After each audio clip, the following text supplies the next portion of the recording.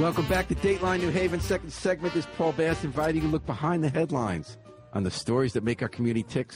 One of the races in the headline, it's election season, folks, is this race for Secretary of the State.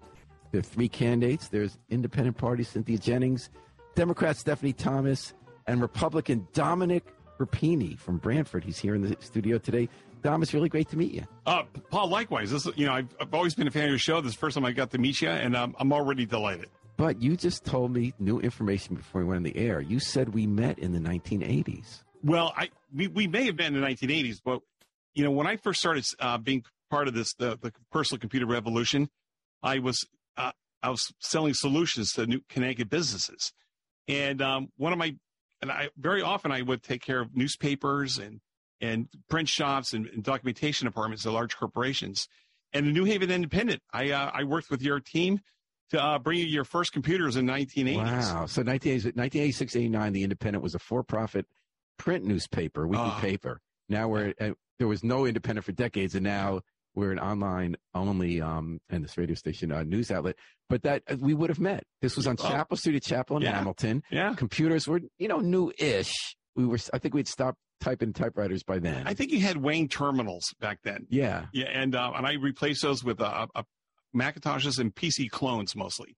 I can tell you I remember this much, is that you did a great job. Well, thanks. Because computers were a complete mystery even now to me, and they really worked. Yeah. So thank you. Yeah, I think it was all about, that's where I really got my, I really developed my PhD in technology, with having to do all that stuff on the ground before there was the internet to figure out how to do this stuff. That's right. So, Dom, this actually ties into the Secretary of the State race. Oh, yeah. We're going to talk about the very important issues about ballot access and stuff you guys totally disagree about, voting rules. But a big part of the Secretary of State office is nuts and bolts. You have the database for small businesses, big deal. Like, for us reporters, we're always looking up stuff, who's doing the companies. And you're maintaining the voter databases. You're helping the local registrars of voters function and in running elections and maintain list voters. So as I understand it, you have made technology in the forefront of your platform. You said since the 80s, you've been working for Apple, right? Well, I've been in the industry, Apple since 97, so 26 years. Twice named Salesperson of the Year. That's right. Very proud. And so tell me how that's going to translate to what kind of Secretary of State you'll be. What kind of technological changes do you want to make in the office? So haven't been Paul, thanks for that question. Haven't been in technology literally my whole life now. It's over 3 decades. You learn what works, what doesn't work. You when to use technology. When sometimes you don't use technology, it doesn't help you make things better. You become fluid in the language, right? And you get a high and mid-level view of everything that's important. This office is probably the most technologically demanding office in Hartford, right? There's a huge amount of database work. There's cyber security practices that have to be set in stone and fully fleshed out. And we run our election days on the hardware, on a tabulator that is, quite frankly, has been neglected for well over a decade. It should have been. And that's one thing you and Stephanie Thomas agree about, which is that we need new tabulators. Would you argue that your experience makes you in a better position to figure out which tabulators? Well, it's not just about finding the right tabulator, but it's having a technology plan, right? So when you bring in a large scale deployment of devices, right, which I've been doing my whole career, it doesn't end the day you set them up and install them, right? That is just the beginning. In fact, as you bring in new technology, you have to have a plan for replacing it. Right, it has to be a phase.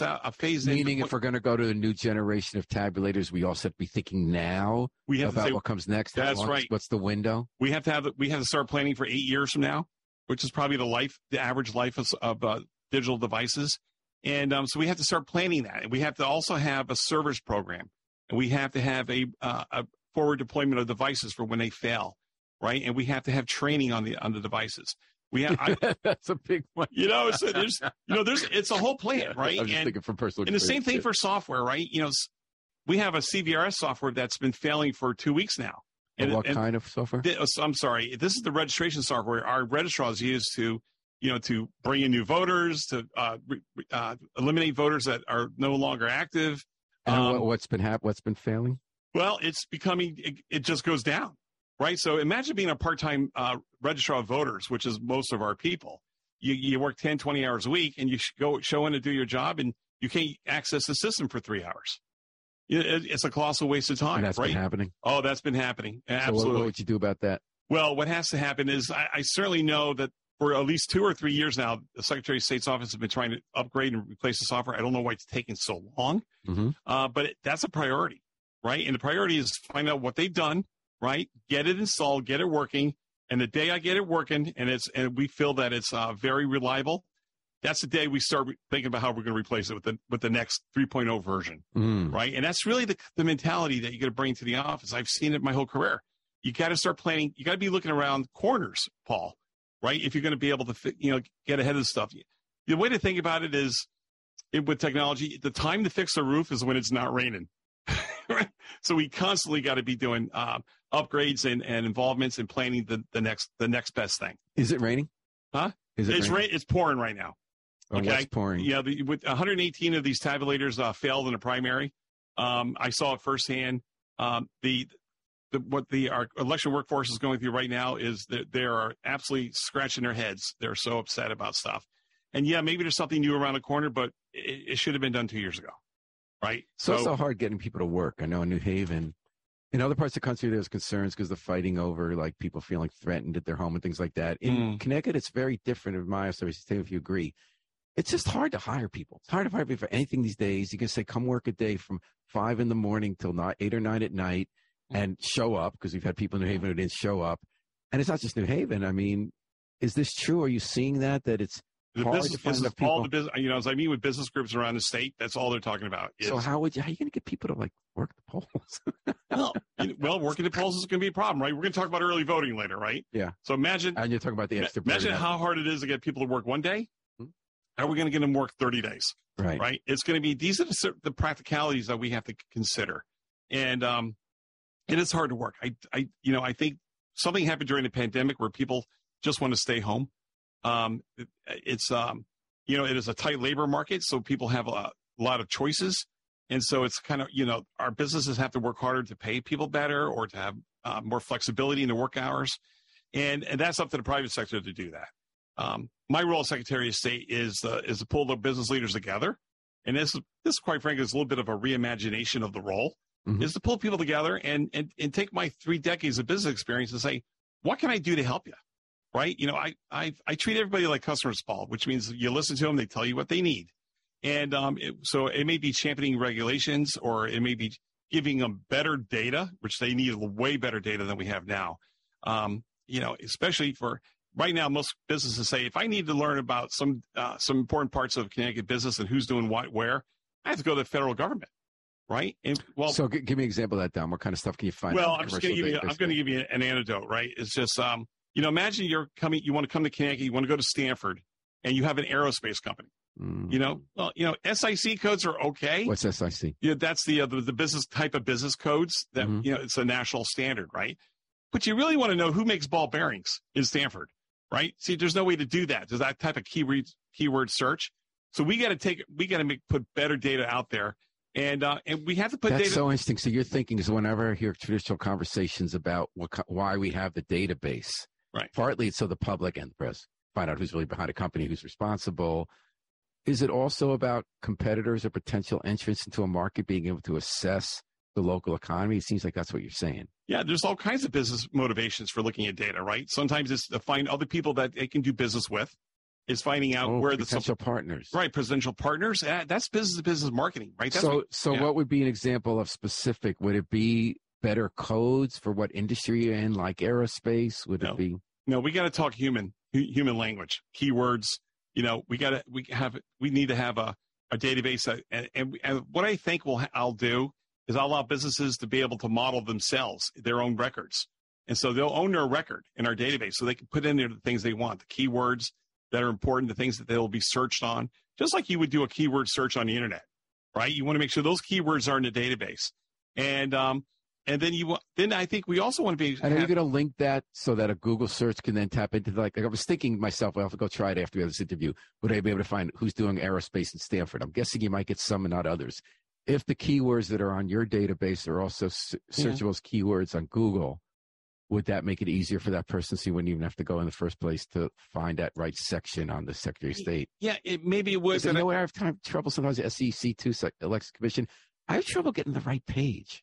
Mm-hmm. Have you ever noticed that? Yeah. They have like 5 options on a page. You go to SEC or DMV. And then you kind of click it on, and then you don't even realize that below they've taken you to that page. Yeah. So the problem with Google, and Google is a very valuable tool. But if I relied on Google for these searches, I'd have to go. Everyone would have to wait. You have to search through so much junk. The paid searches, and the searches that redirect you in a different direction, or just happen to be something else with that word. Yeah, the other interpretations of the word. The database has got to be very singular function for the business community, and that's not something we do in isolation. We do that with the business community, right? We say, guys, I'd like to pull together. I'll pull together, CEOs from small and medium businesses and say, guys, what are the things you need to look up? And we'll tackle that first. And we'll probably do in parallel to what we have now, and then roll out something that would be very robust and very user-friendly. We're talking to Don Rapini. He's the Republican candidate for Secretary of the State, who's the state's top elections official, and as we were just discussing, is the keeper of the commercial database for companies. So, Don, we're talking about practicalities. You're talking about one reason you would be against, you've come out against the measure on the ballot this year for early voting, and you talked about practical reasons, and you had others you've cited elsewhere, which we'll get to. And that would allow Connecticut to join most other states and allow you to go early to vote. Yeah. If that passes in the referendum this year, will you submit the law or seek to have it submitted? Stephanie Thomas says January 1st, she's submitting that proposal. Well, so listen, if the referendum passes, then my job is absolutely to give the best case scenario for Connecticut. Right. So it means you'll support it, but you'll try to make it work well. Yeah. Listen. Working in technology, believe me, not every one of my proposals gets accepted. But you know what? We're all professionals, and when we're done, we said, okay, we get behind it and make it work. So that's my job. So one of the issues you've raised is how long it should be, and then we'll get the cost. So you've brought up October surprise. If it's 30 days, some states are voting now. I mean, Georgia's voting now. Someone's going to cast a vote about, let's say, the Herschel Walker stuff. Right. And then something might be revealed in 2 weeks that make them more or less likely, or about Raphael Warnock and his church.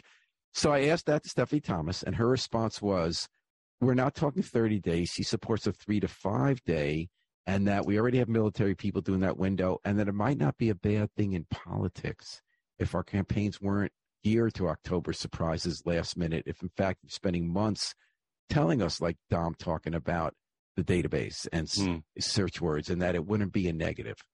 Wow. So we're going to separate on that one. Mm-hmm. In Connecticut, we have our primaries in the middle of August, right? Early voting, certainly absentee ballot voting can happen as early as October 7th, right? So we have a very narrow window and if we believe in the value of voter engagement, then voters should have as much time as possible to think about their candidates. Otherwise, they're just voting their tribes. And when I look at, she says it won't be 30 days. Really? How do we know that? The legislators who will vote on it haven't even been elected yet, right? So we are at the mercy of, quite frankly, the referendum wait's written as a blank check, right? You're signing it, and someone's going to fill in a dollar amount later. For example, if it goes 30 days, that's a $15 to $20 million unfunded mandate. Mm-hmm. And how many days it is? It's an unfunded mandate. Sal R.A. is listening in. I love Dom's solutions-based guy. I'm in favor of a state holiday for elections like Christmas.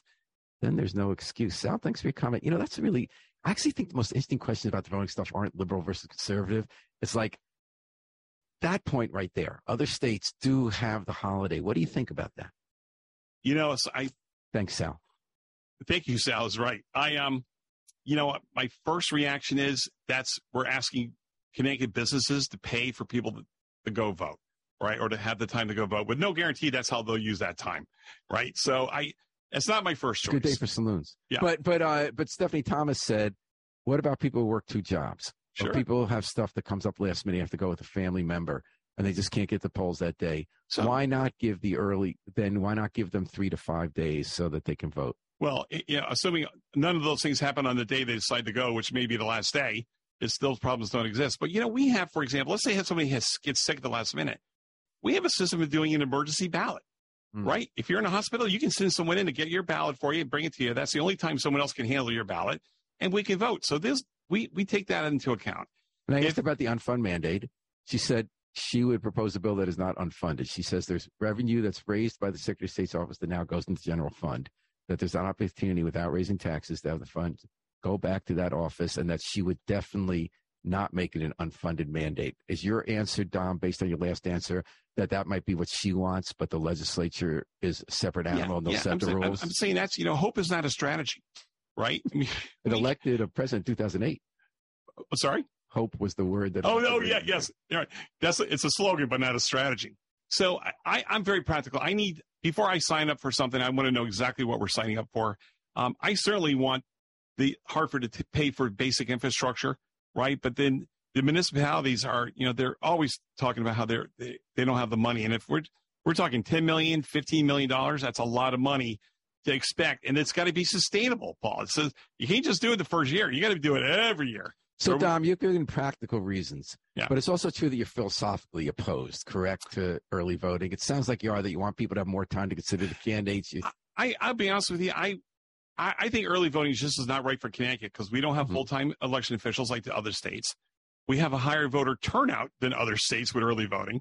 And I think I'm worried. I am concerned about the cost and the chaos it will cause with our infrastructure. Imagine those are the practicals. What about the idea? So the idea is I'd rather, I'd much rather make sure that we leverage our absentee ballot program, which can work with the right safeguards and the controls and rigor that I would put around that. I think that's more practical than trying to have multiple places to vote and 169 different philosophically. Towns. Yeah, philosophically. Do you think it makes sense to everyone, except for the exceptions, vote on the same day at the same time, same information? I prefer that. Listen, you talk about the other states, but all of Europe votes on one day, right? So back to Sal, don't they get the day off? I don't know. Do they? Actually, some places, if they do, I don't know that. So I can't comment on that. But France, 77 million people vote in the national election. They hand count. They have no machines. They hand count the votes, and they have the results in 2 hours. So I think we always have to solve problems for Connecticut. I'm less interested in what the other states are doing than what works here, where we don't have county government and full-time people. That's the practical side. You know what? I want to make sure everyone who needs to vote can vote. We do have extremely high turnout, but I think the answer lies with absentee ballots. And by the way, at any time, any voter in Connecticut can go to the town clerk's office with their ID and get an absentee ballot and vote it right then and there. Right. Voter ID is another issue. Right. I don't quite get this. So you have to show an ID at the polls, but you can have a provisional ballot if not. You're asking for a photo ID, correct? I'm asking for government ID, right? So right now you can vote with a Costco card on election day, right? So with a picture and your address on it. What is the concern? Because, have there been a lot of people voting with fake IDs who weren't voters? Do we know that? It's the same concern that almost 79% of all Americans have. They just feel it's the right thing to do. Show who you are. And listen, it's about, doing everything we can to make sure our elections have the most integrity, the most trustworthy.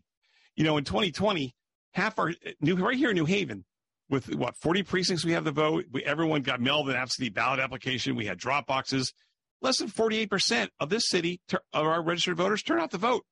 When you talk to people, you say, well, in 2020 was a big election, right? And less than 48% voted, and they feel like their vote doesn't count. They think there's shenanigans going on.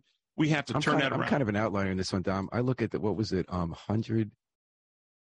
How many people voted nationally in that election? It was like 75 million for Trump and 82 million for Biden. Yeah, it was 150 million. That's a lot of people. That was a huge one. And when I look at democracy, I guess I don't agree with Democrats or Republicans on this. I think it's more, do you have the opportunity to vote? That's right. And do you have good information? And then if I see fewer people voting, I say, well, if they don't want to, that's okay. If the politicians aren't giving them a reason, that's where you fix it. Oh my God! Something to vote for. Right. We need, but there shouldn't be barriers. I thought it was crazy in Georgia. You can't give someone water if they're waiting 4 hours in the heat. But that speaks to electioneering, right? You can't go up to somebody and talk to them when they're in line if you're from a political campaign. But if you're 4 hours in the heat and there were people staying 4 hours, you can't give them a thing of water. Well, if there's 4 hours, I don't know. To me, if they're not wearing a Ned Lamont T-shirt, I'm probably okay with that. I'll be honest with you. But there's a 75-foot rule that we have to honor. And that's within 75 feet, it should not be taking 4 hours. So, Don Rapini, we don't have the fireworks other states have in the Secretary of State race, where this has really become a flashpoint for the national debate over election integrity. Democrats tend to say the threat is Republicans trying to make it harder to vote and not accepting results and cheating. Republicans say the threat is that people voting who aren't allowed to, and we need more oversight and tighter rules so to get rid of the problem. So the first question you always have to be asked, used to it, is who won the 2020 presidential election? So without a doubt, Joe Biden. He won. He won that. He won the election. I asked questions about the election. I studied it. And then I said, you know what? He won. And then from that point on, I've been focused about Connecticut because I know that there's things here that we can do better. Mm-hmm. We have opportunities to really take our elections to the next level. And that's what I care about now. And then, so you've been hearing about tweets you had. Oh, yeah. So the tweet that really struck me was January 6th. You said, patriots by the thousands in D.C. fighting for what is right. Our democracy demands that we have free and fair elections. Its elections be a travesty. And that was the first of a number of Donald Trump tweets you retweeted saying that Dominion software was corrupted and corrupting the election. Well, what I said in that tweet was there was a rally, right, of Americans, just like we have rallies throughout the country at all different times. And so, you know, I applaud anybody who's going to rally. Certainly, I didn't know anything about what was going on in the Capitol, right? That was a completely different thing. That was a travesty, right? What happened in the Capitol that's later that day. You know, I asked questions at the Secretary of State's office. Do we have Dominion machines here? Because at that time, I didn't know. But you were saying that Dominion, I look, they've released some where you were saying that Dominion was easy to cheat on. And that there were 2.7 million Trump votes nationwide that weren't counted because of Dominion. Well, I don't know about that. But what I do know about is that when you look at the adjudication process in these county elections where they use computers instead of the tabulators we have, there opens big questions about the chain of custody scenarios. And I looked at that and I said, well, you know what? I know that's not going to happen in Connecticut now because I became an election day moderator, right? Just like I learned this. And that doesn't happen in Connecticut because our machines are not connected to the internet. They're based on paper ballots. Our audit trails are phenomenal. So it's good. Oh, I think the way our decentralized elections is the strength of this our state. And the last Trump question: do you support Donald Trump? Do you support him if he runs again? Well, listen, I've supported every Republican president since Ronald Reagan, and so you know. So if he runs again, you support him? Yeah, I'm going to vote whoever the Republican candidate is. I'm going to vote for. All right, let's move on from Trump. We're talking to Don Rapini, running for Secretary of State, ranked choice voting. So there's a third candidate, Cynthia Jennings, Independent Party, which is really morphed. That used to be a very conservative party, kind of routinely endorsed Republicans. This year, they really have a range of candidates going from right to center to left. I'm trying to figure out what that party is, but they have this line that really gets put over because there's 20,000 votes, which can make the difference. Cynthia Jennings comes from the left. Yeah. And she's for ranked choice voting, which is odd to me that that's a left-wing position, but we'll get into that. Right. Stephanie Thomas says, I like the idea, but I'm not going to fight for bigger priorities. It would take too long. And where does Don Rapini stand on ranked choice voting? So I've been studying ranked choice voting for a couple of years now because I want to understand it. And first of all, it took me a couple of years to figure it out, right? Because it's the most complex thing I've ever seen. And you know, when I look at it in totality, I'm like, this is just a Ponzi scheme. And here's what I say. It is it's an opportunity for marginal candidates to make a ballot, right? And to get a vote. Everybody in ranked choice voting gets a vote, just like every kid in Little League gets a trophy. And the problem I have with that is, you know, our core values of our elections has been based on every voter gets one vote, not 10 votes like they did in the New York primary, right? Where, you know, they're voting. It took them 3 weeks to figure out the ranked choice voting system with Eric Adams. Mm-hmm. And at the end of the day, and this to me is stunning.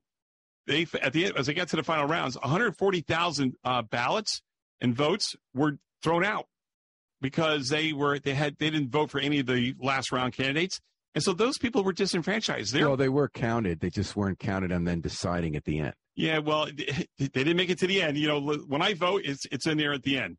And it's always in at the end. And that to me that's called ballot exhaustion. That's a symptom of ranked choice voting. It was 11,000 similar were thrown out in Alaska just recently. But it took, you know, I look at this and saying, you know, it's enough challenge to get people to the polls, to get them to execute on our candidates. And, you know, we have enough issues with our elections now that I don't think we need a system of voting that requires a user manual. I mean, that's just to me, that I just look at it. If it's that hard, and you got to figure out the independent party when they were doing their voting for the candidates, they had to hand out instruction sheets to everybody so they knew what to do. And in the end, they just threw it out anyway. Right? Then they just threw it out anyway. So let me push back a little bit. I'm someone who loves ranked choice voting. Okay. But I understand that I could be totally wrong because when liberals like me tend to like an idea, it often works out different than we thought, and it ends up making the problem worse, like PACs. So given that I don't think I'm necessarily right, I see your argument that it can make it really complicated and that the people who don't go to the seventh choice get disadvantaged with seventh choice. I recognize that those are downsides and that people will need to use their model. The upside, as people make, and again, I could be wrong because we're wrong often about these fix-it ideas, is that a lot of times people, when they feel they have to do lesser two evils, they're voting for something they don't want because they don't want to throw their vote away, right? And that we often use ranked choice voting in many ways, like at party conventions for who gets the, at what round to get 15%. And that with ranked choice voting, theoretically, and again, Dom, I acknowledge it's complicated. And often our side thinks we like something, it makes it worse unintendedly. You can then vote for someone you want because you believe in the idea, because you're not wasting your vote. If that person doesn't get enough votes, the person you want, then your vote can go for that person when it gets closer. And that it might make it a more ideas-based and less of an attack-based politics, maybe. And that we wouldn't get as much on the extremes, maybe, right? Mm-hmm. It's sort of like when the Republicans, I think, lost Georgia's Senate race because they came out against the ballot process and they didn't want to have absentee ballots or vote from home, And it turned out that in places like Arizona, Florida, Republicans often benefited over the years. Not this last election, but they often won election because of older people who wanted to vote from home. Could ranked choice voting be something that actually helps Republicans as much as Democrats and candidates who are more thoughtful and voters who want to feel they're no longer trying to lose their just vote between equal the lesser of evil people they want? So Paul, if I thought a system of elections would benefit one party over the other, I should be disqualified from this office. Right. I'm sorry. I plan to be very non-ideological in this office. I'm going to leave the R at the door. And I'm trying to do things that are that I think are based on logic and based on research and data. So I apologize. I'm not going to give you. I can't cite exactly this article from MIT, but MIT did do research on the if the ranked choice voting have a change on the negativity races, and they couldn't find any change. And because you know what, we're all human nature always takes over, right, Paul? So we're all a bunch of knuckleheads when it comes down to this. Favorite moments so far in the campaign trail? Yeah, my favorite moment was a month ago in Avon, and I met a young lady and her mom and dad at an Italian festival, which you can imagine I go to a lot. And this young woman was partially blind. She was profoundly deaf with cochlear implants. And I care a great deal about people with disabilities. My mother-in-law was part of the American Disabilities Act, was there for the signing Ann Dandro, and so it's something. Yeah, in 1990, she was there in the Oval Office when that thing got signed. So it's been, it's kind of been in my DNA, and she helped teach me how important it was. And so when I talked to this young lady, she says, "Mr. Rapini, how do I vote?" And I wanted to vote by myself. I want to go and vote, and I said, "Well, we have ballot marking devices. An election official will walk you up, show you how to use it. We print your ballot. There's You can do it on the screen. You have audible feedback, whatever we need. We think that can help you, and then we'll take it to the tent, protect your privacy and bring it in." But she says, "I don't want help." I'm like, wow, because my next thing was going to say, "How about just do absentee ballots with her mom and dad?" And she goes, "She wants to go to polls. My mom and dad's not going to be there." So I want to solve problems for someone like that. I don't know the answer yet, but it's to make sure that our ballot marking devices are as solve as many problems as possible. And that to me would just if I could just do that one thing in the next 8 years or 2 terms, man, then it'll make everything worth it. All right. Don Rapini, how do people find out more about your campaign and get involved? Yeah, absolutely. So Dominic4CT.us is the website. It's also my handle for social media, Dominic4CT. That's FRCT. I'm active on Facebook and Twitter and Instagram. And, I appreciate the dialogue. And despite your concerns about Google, they can say Dominic Rapini, Secretary of State, and they're going to get to your website. I looked. Well, the top 4. If you do that, you might also get recipes for broccoli rabe. That's not bad. Yeah, that's not bad. I'm a big fan. Because I'm a big fan of broccoli rabe. Garlic. Don Rapini, thanks for coming on Dateline New Haven. Thank you for getting the earlier iteration of New Haven Independent Wired. Yes, that's right. And it was a real pleasure to meet you, and I really enjoyed to talk to you. I want to thank Harry Drost behind the controls. Back in action. Way to go, Harry. Day off, and always good to you. We're going to take it out with the Afro-Semitic Experience performing I Wish I Knew How It Would Feel to Be Free from the group CD A Plea for Peace. This is Paul Bass inviting you to fly free with us all day and all night on WNHH, New Haven's home for community radio.